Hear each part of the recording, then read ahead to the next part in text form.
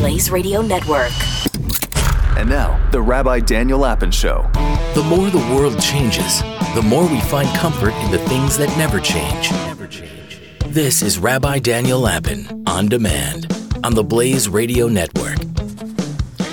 Welcome, happy warriors, to the Rabbi Daniel Lapin Show, where I, your rabbi, reveal how the world really works.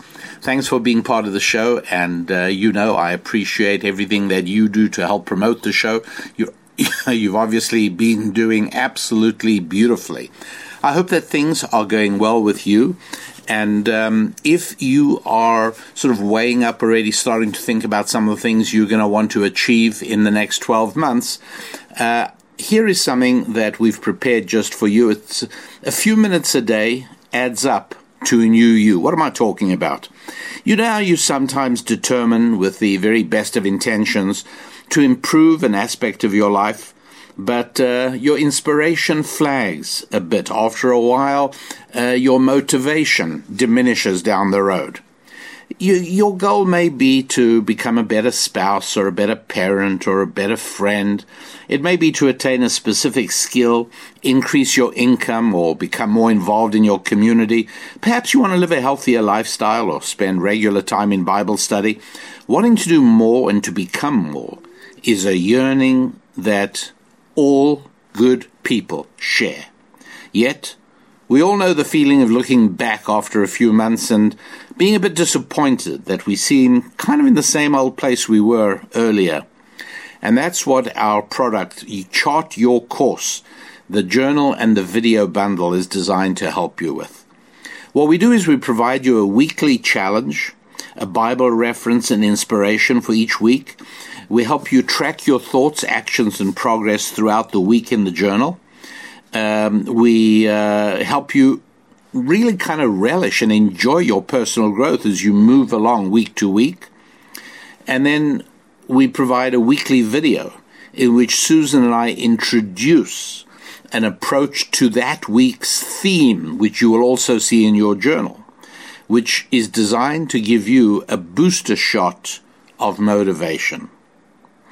And you can see more about this bundle, the journal, Chart Your Course journal and video bundle. It's also available with an e-paperback book or an e-book option.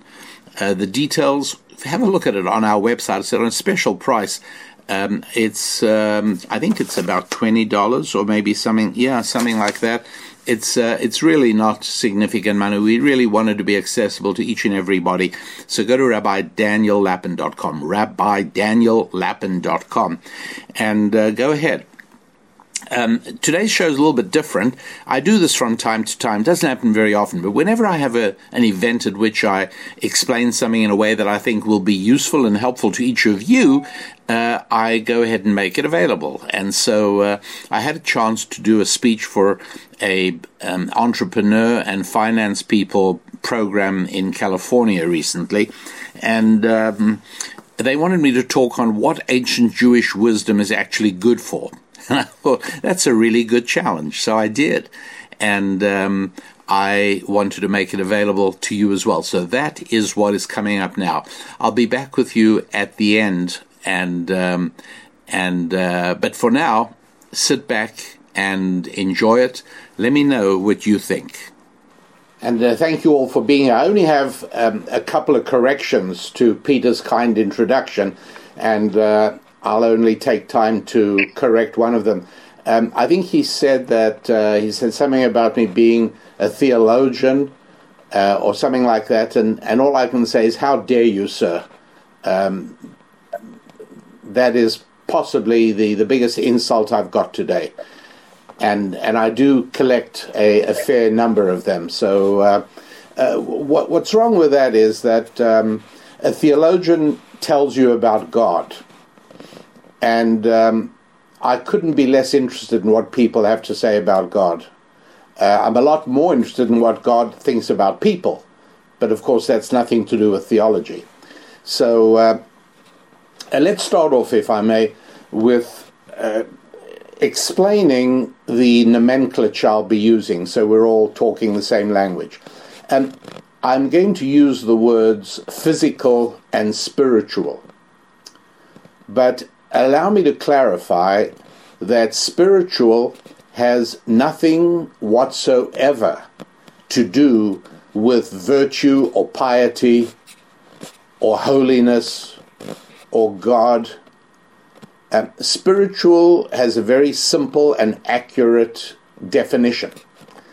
Spiritual is nothing more and nothing less than things that cannot be measured in a laboratory. It's as simple as that. And so gratitude is spiritual. Fortitude is spiritual.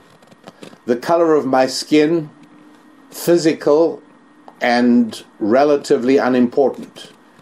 If I'm looking to hire somebody to my company, I'm far more interested in their spiritual characteristics than their physical characteristics. I want to know about their integrity. I'm really interested in their persistence. And if they have excellent communication skills, well, that would be spiritual as well. And I can't imagine what physical characteristics would interest me, unless I was hiring a model for a swimsuit line, which is not the business I'm in. So the characteristics that I only care about are, in fact, spiritual characteristics. A saxophone is something physical because I can measure it in any number of ways. I can measure its weight, I can measure its length, I can measure the tone it produces, I can even measure the precise metallic constitution of its construction.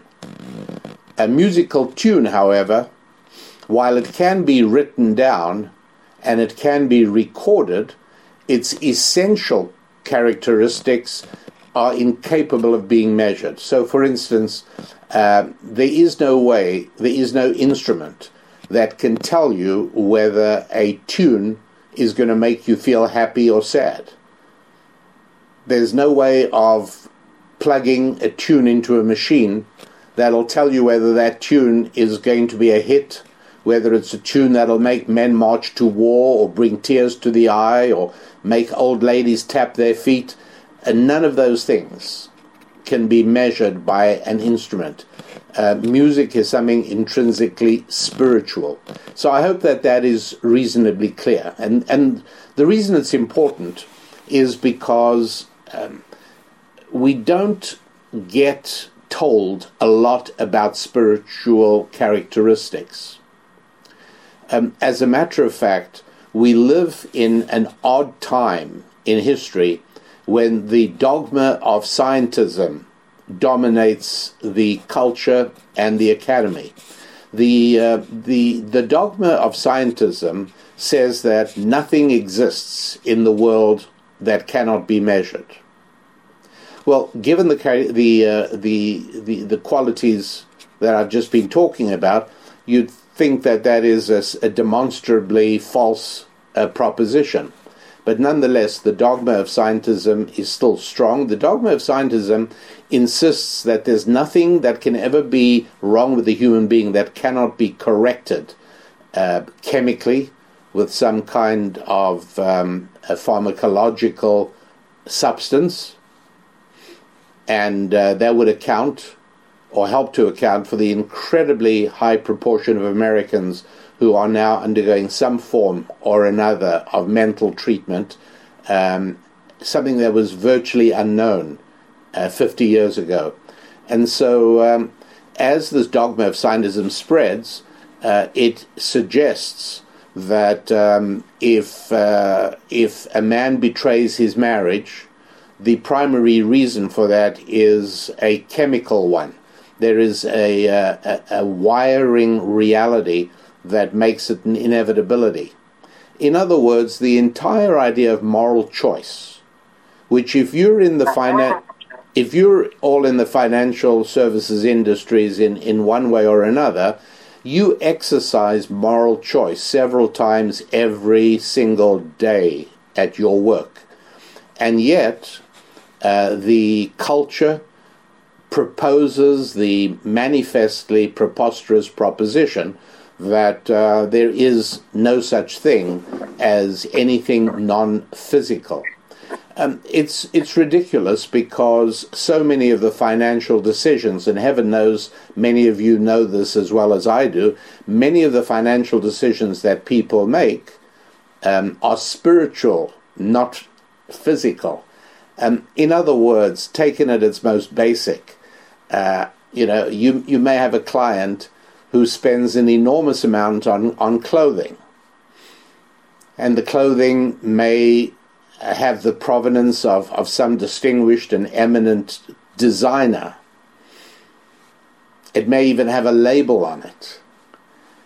But it in no way adds to the utilitarian value of that item of clothing. As a matter of fact, for me personally, the best item of clothing that I possess is a set of denim coveralls that I use when working on the engine of my boat. It's really terrific. I put my left leg into it, I then put my right leg into it, I then put my left arm into it, and then my right arm, and all of that takes no more time than it takes me to describe it. And then I reach down for a big, long, diagonal brass zip that runs from the lower left to my right shoulder, and I give it one big, long pull, and I am dressed in less than 30 seconds. And it's durable, and it's warm, and it's terrific.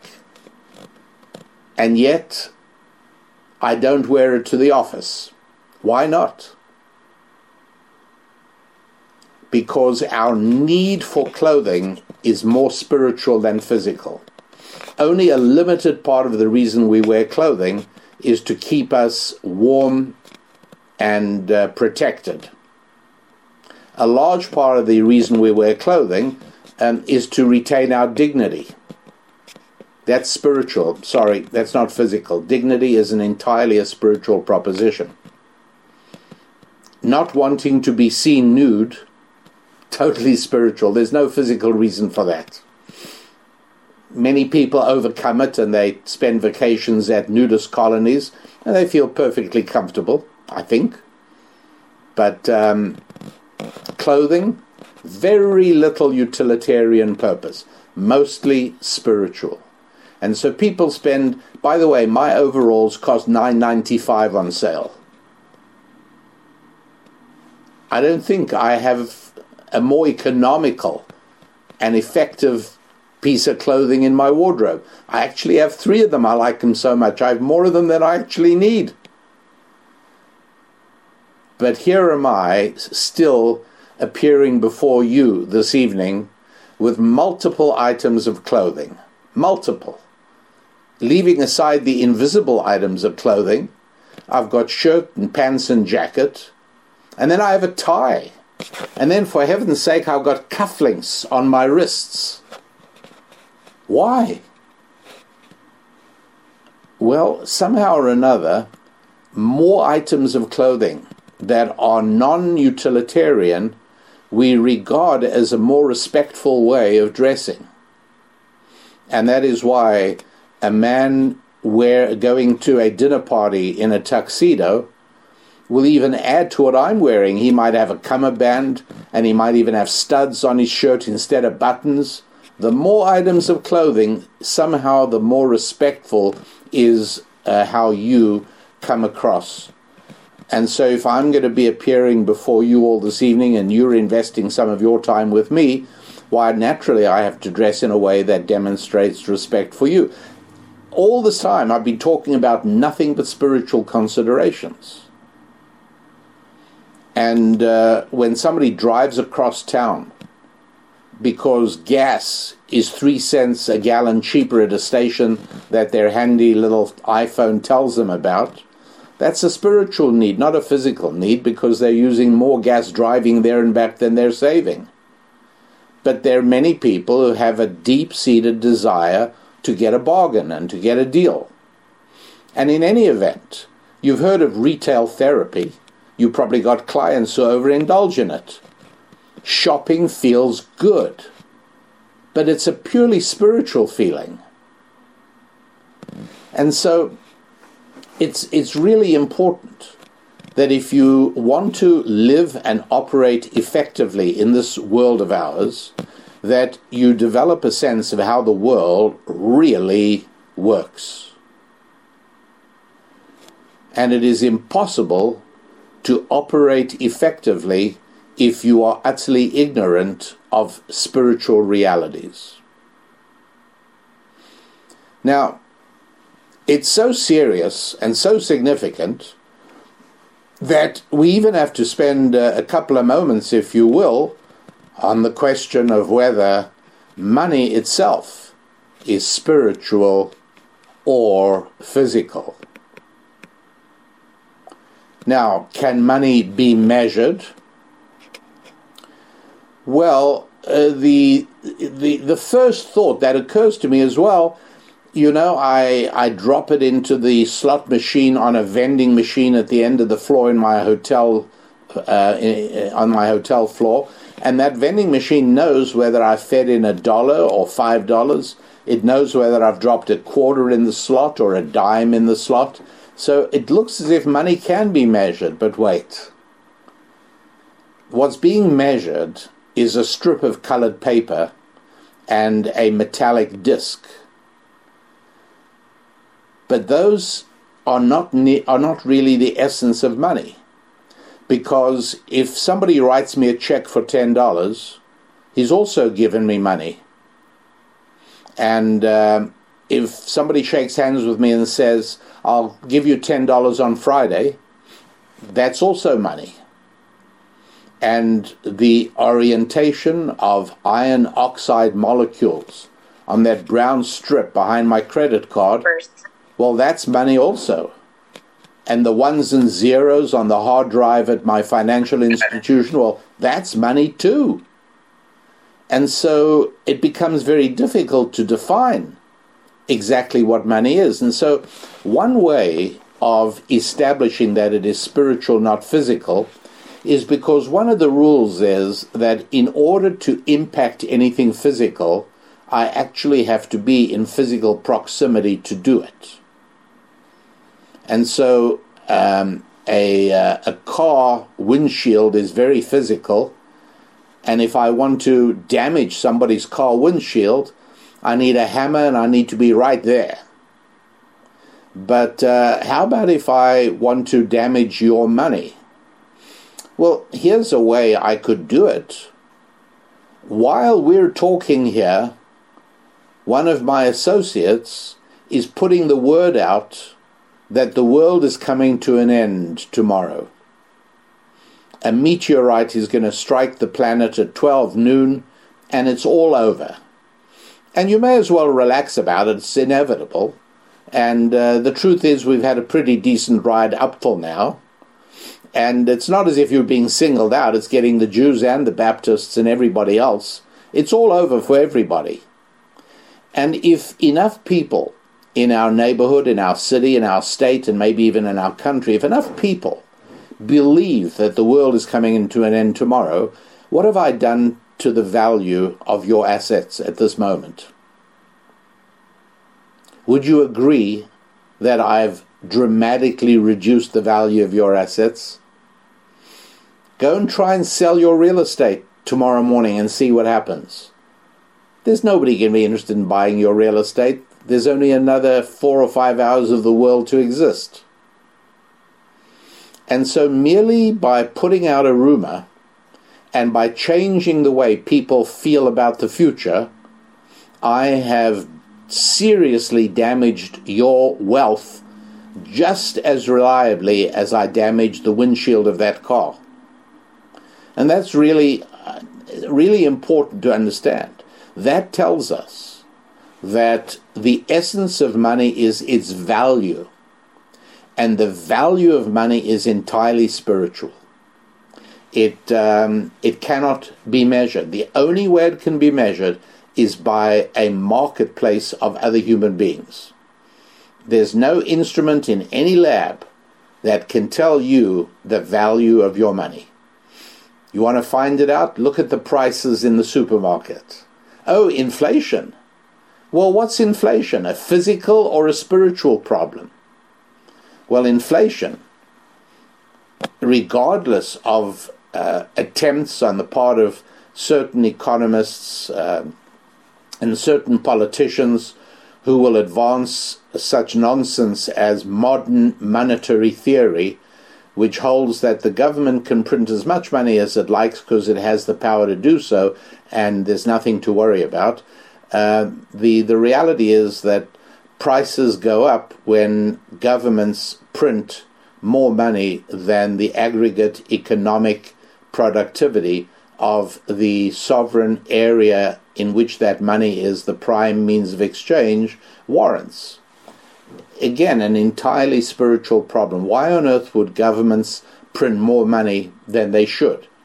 Well, because it's a penalty-free way of taxing people. You just have to inflate the currency, and everyone's going to be paying more in taxes. They move up into different brackets. The amount of money that people make in numbers goes up, their taxes go up, and there's no penalty to be paid at the ballot box at the next election because nobody realizes that their money is being stolen.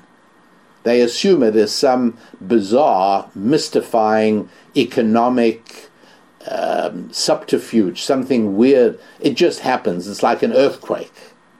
Well, nothing could be further from the truth. And so even a correct understanding of money depends on an understanding of the spiritual and the physical. Taking it a step further, if you're all with me up till now, going a little bit further, we can take a look at two different classifications of knowledge. And what I'd like to do is I'm going to tell you a few things, and you can tell me whether these things, let's just put it this way, can these things be accurately predetermined? That'll be a good preliminary step to understand what it is we're looking at. So to give you an example, a parent knows their children, right? Parent knows their child. Can you predict the behavior of your child in a certain set of circumstances? And the answer is, to a degree. I can't predict it 100%. My children are little human beings with independent agency, and I have a sense, but I can't guarantee. How about the quantity of electrical current that'll be induced in a coil in which I move a magnet rapidly? If I know the details of the coil, and I know the distances, and I know the exact nature of the movement of my magnet, can I predict the amount of current that'll flow in that coil? Absolutely. So those are two examples of knowledge where the first one is sort of, yeah, but it can't be measured. I can't give you any guarantees. I kind of know, but not reliably. The second one is quite reliable. I know my .357 Magnum revolver very well. I also have access to the mathematics of parabolic flight. If I fire my revolver at a 45 degrees angle into the air, and I know the muzzle velocity of the round, and I know that gravity is 9.8 meters per second squared, and this all takes place in a vacuum, so I don't have to worry about air resistance, to what accuracy can I predict the point where that bullet will come down to earth? High or low? High, low. Very high. I can probably predict it to the inch. You know, even though it might be 200 yards downrange. But if there's no air resistance and I know all the parameters, I can predict it absolutely reliably. If a conductor knows his orchestra, it's a little bit like the parent and child problem. Conductor knows his orchestra. Can he predict every night exactly how the symphony is going to come out? No. They're unpredictables. They're things you can't possibly know. If I'm the Boeing company and I construct an airplane, with what degree of certainty can I predict its flight characteristics? High or low? High. Absolutely, no question about it. The Boeing company does not deliver a 777 airliner to Lufthansa Airlines and says to them, guys, you got about a 98% probability that this airplane will stay airborne. That's not how it works. It's 100%. And one of the reasons air travel is so incredibly safe and reliable is because they've nailed this down. It's absolutely solid. If we build a ship, not counting the Titanic and icebergs, but if we build a ship, shipyard builds a ship, how high is the probability that it'll float when they launch it? Not only is it a high probability, but they even know exactly where to paint the waterline. And then when they launch it, darned if it doesn't float exactly on that waterline. These things are predictable and they're reliable. And somebody shows you a business plan and they're going to start a business based on that business plan. How high or low is the probability that that business is going to succeed? Well, if we just look at the statistics of new business, we know that even though I know the principles and I've seen the business plan and I know what their capital structure is, even so, the rate of success cannot be guaranteed.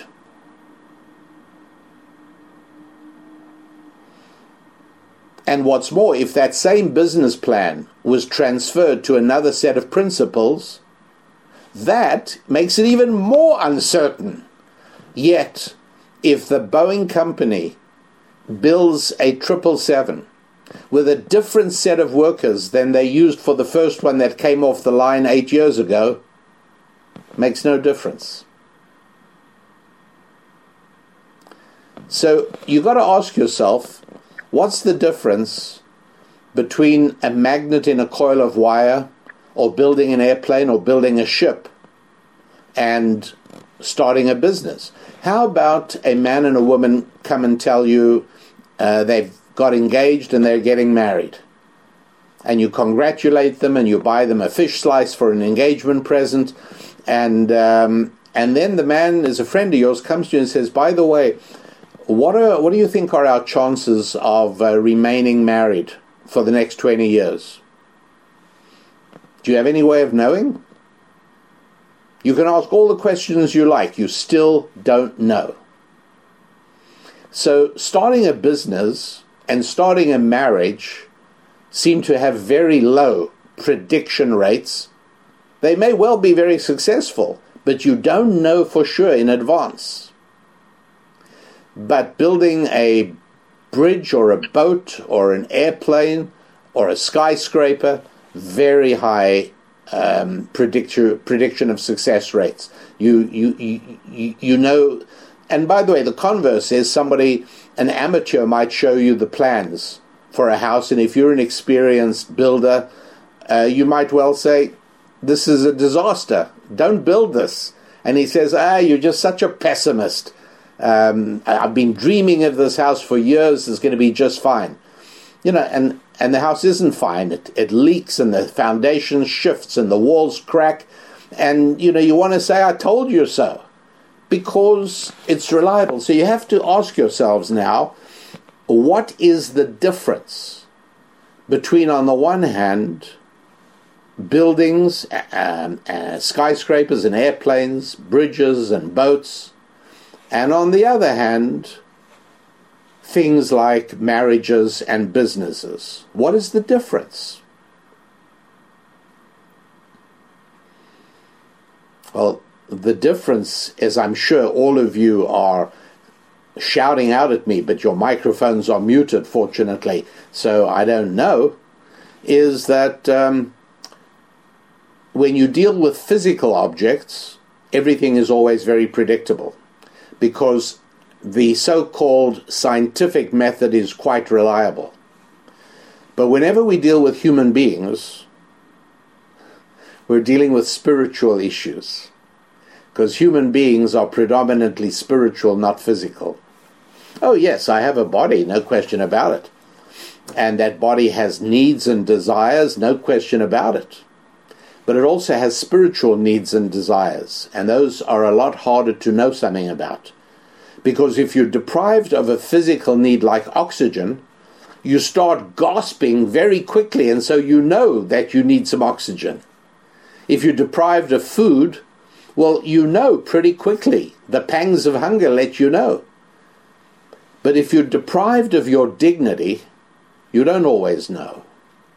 And when you're deprived of a sense of the infinite, and I deal with this very often with men who've had vasectomies, there's something fundamentally different about men and women. For a woman, the idea of the infinite is linked to one egg a month. With a man, the infinite is linked to the idea of 100 million of them a day. That's quite a difference. And so when doctors told my clients, you don't have to worry, there is no change whatsoever that you will know about if you've had a vasectomy. Well, if that were true, you wouldn't have a huge number of people trying to get vasectomy reversals, because there is a difference. The doctors were right from a scientific point of view. The doctors were right from a materialistic point of view. The doctors were right from a physical point of view. But they didn't know anything about the spiritual impact. You know, when Ray Kroc met Richard and Maurice McDonald in the early 1950s, he loved the way they were making hamburgers, and he wanted to get involved with them. And so they hired him as their franchise manager. And he got going. He took their system of preparing fast food, and he started working on franchising, and he very quickly made them nervous, because they were envisaging opening about 4 or 5 McDonald's all around the West, California and adjoining states, but no more than 4 or 5 stores. They lacked a vision of the infinite, and they felt uncomfortable with the idea of the infinite, and they wanted to keep things relatively confined and controllable. Ray Kroc was a guy who thought infinitely. He saw tens of thousands of franchises. Eventually he got so frustrated, he said, I either have to stop working with you, or you have to sell the business to me. And they both said to him, we'd be happy to sell to you, but the trouble is we each need $1 million. Now, admittedly, in 1954, $1 million was money, but not compared to what they would have had they stayed in, even as small shareholders. And so he gave them each $1.7 million, which after tax gave them each $1 million. And Richard and Maurice McDonald said goodbye and went off into the sunset, and Ray Kroc built the McDonald Corporation. A vision of the infinite is one of the spiritual necessities. By the way, I'm not saying that a man who's had a vasectomy cannot function with a vision of the infinite. It's just a little harder.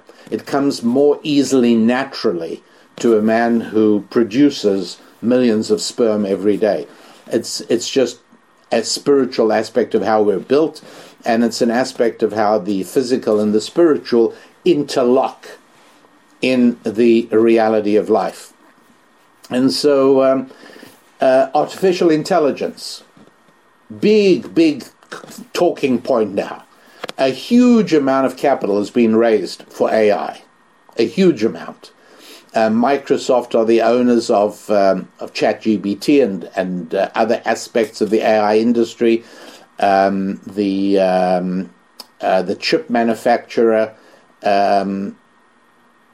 with an N that name eludes me just for the moment. NVIDIA, thank you. Yes, thanks very much. Chip manufacturer that makes most of the chips used in AI architecture, doing very, very well indeed. But you might remember that a few years ago, General Motors started an AI division for the production of autonomous cars. And they projected $50 billion in earnings from that subsidiary alone by 2030. The subsidiary's name is Cruise. And in 2021, 2 years ago, the pre-money valuation of Cruise was $30 billion when they did a round of financing. About a month ago, maybe 2 months ago, the California Department of Motor Vehicles suspended the operations of Cruise, the subsidiary for General Motors, the artificial intelligence subsidiary, because it turned out that a fellow driving a regular car struck a woman, and the collision threw her into the path of an oncoming autonomous cruise vehicle, which immediately stopped. But then it started trying to move to the curb and drag the woman 20 yards to the curb, thereby killing her. And so goodbye Cruise, goodbye $30 billion valuations, because there are certain things artificial intelligence is very good at, and there are other things it's very, very bad at. Artificial intelligence would be very good at helping to design the waterline for ocean-going freighters, for building airplanes, and for designing buildings and bridges. AI would be great for that, and is. AI is very good for pulling defective items off an assembly line. But AI wouldn't be very good at predicting the success of a business plan. AI wouldn't be very good at telling a couple what their chances are of a successful marriage or what they should do to achieve it. And at the moment, because everybody has been so conditioned to the idea of scientism dogma, that everything can be resolved scientifically, which is sheer nonsense. But people have bought into it so completely, academia, the culture, commerce, politics, that there is a lack of clarity as to where AI can add value and where it cannot add value. But these are things that become far easier to understand and to analyze when you do have an understanding of the spiritual side of reality as well. And so I think that Peter had entitled the lecture the value of ancient Jewish wisdom, if I remember correctly, and if not, I apologize, Peter. But the value of ancient Jewish wisdom is not theology, and it's not how to make God smile on you and make sure He doesn't strike you with lightning. It's primarily an understanding and an insight into the spiritual aspects of how the world really works. And we have to understand that modernity is only significant on the physical side of the spectrum. But on the spiritual side of the spectrum, modernity is irrelevant. And so I might tell you, as I'm telling another group tomorrow evening, some of the secrets of sharing a bed and a bank account, which is an accurate depiction of marriage. Marriage is both sexual and economic. It's both sexual and financial. Love? Did somebody say love? No, don't be ridiculous. That's not the issue.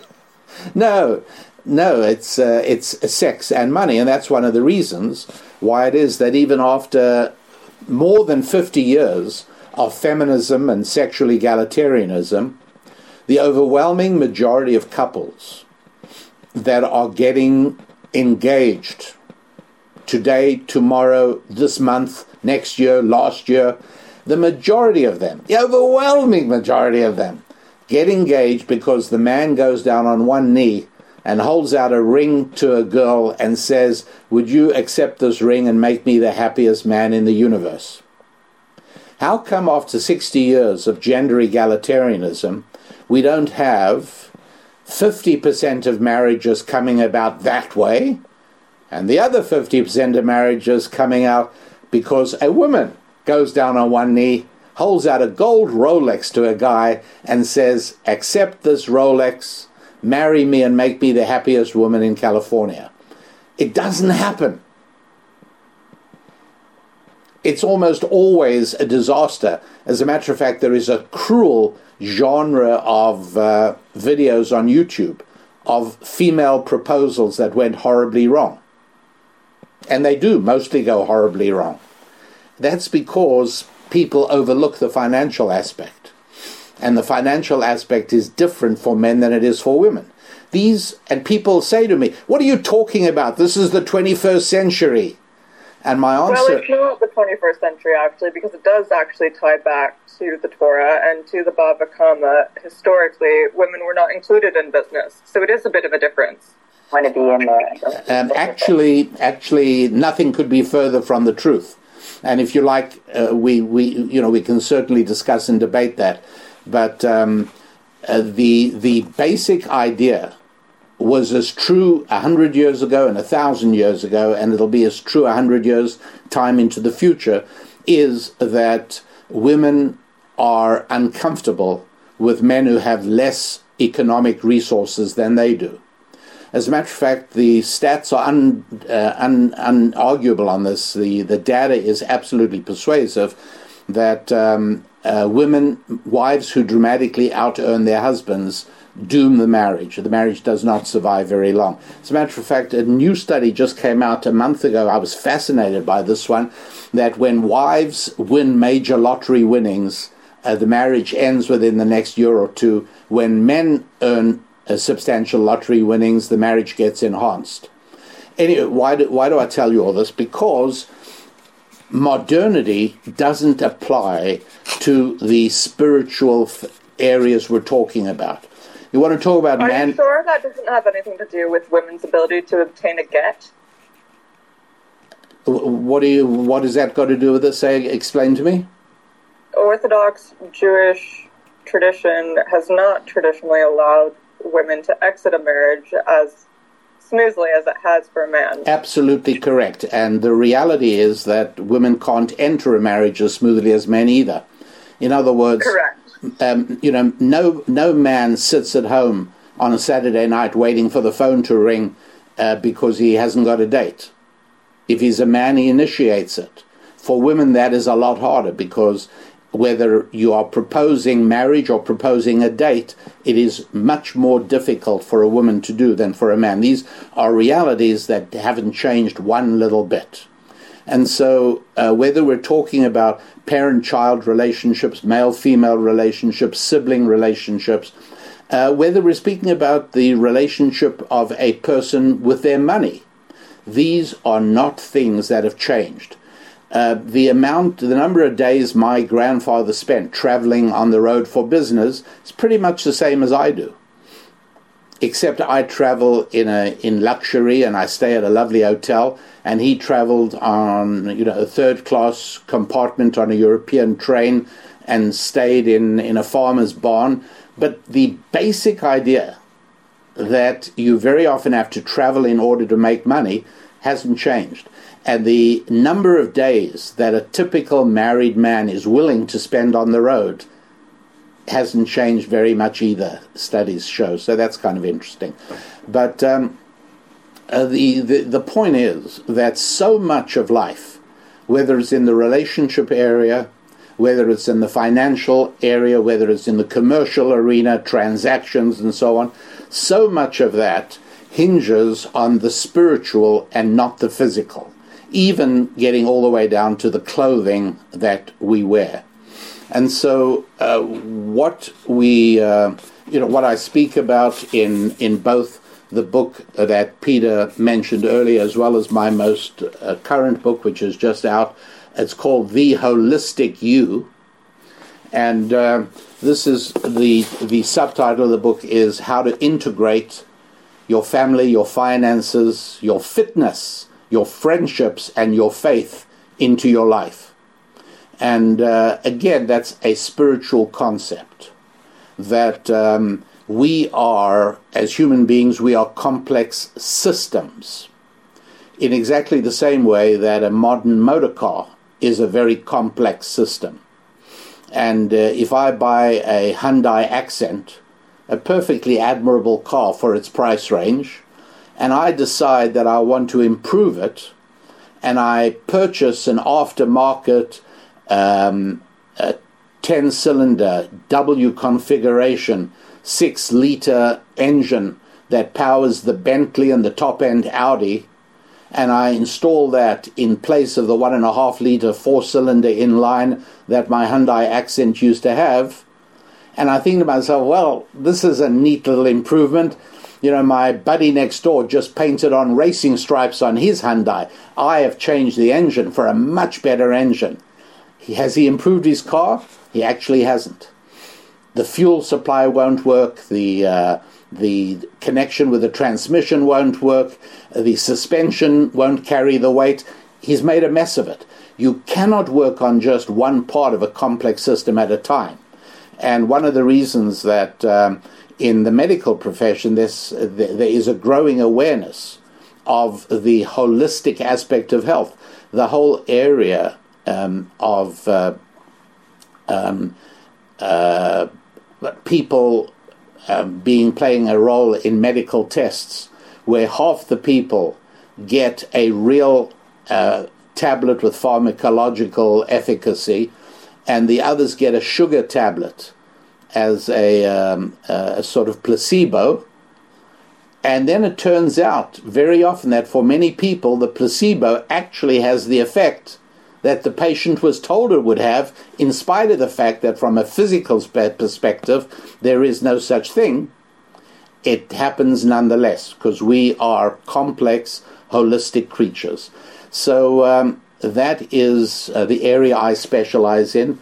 I consult for businesses on focusing on the holistic aspect of every aspect of business, and the spiritual nature of money, and above all, what I call the 5 F's of successful living. A strong relationship with family, and that also means sexual, obviously, right? Because sex is the basis of family.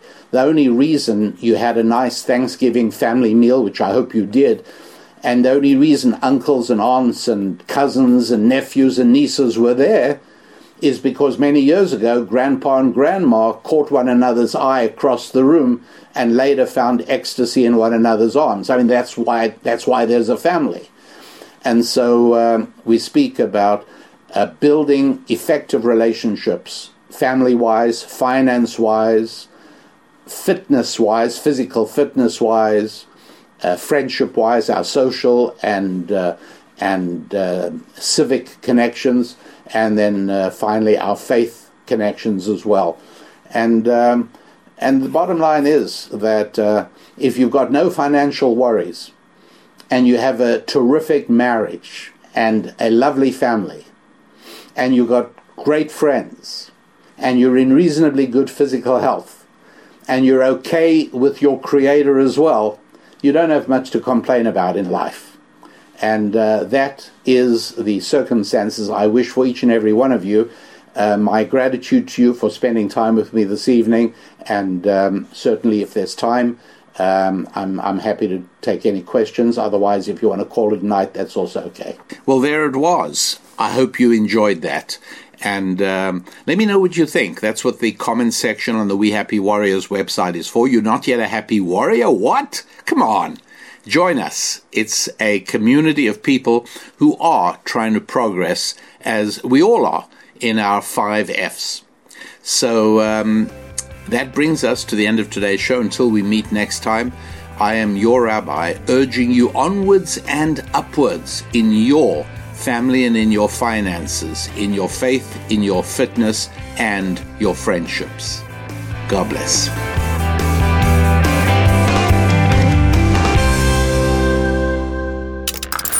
Stream and subscribe to more Blaze Media content at theblaze.com/podcasts.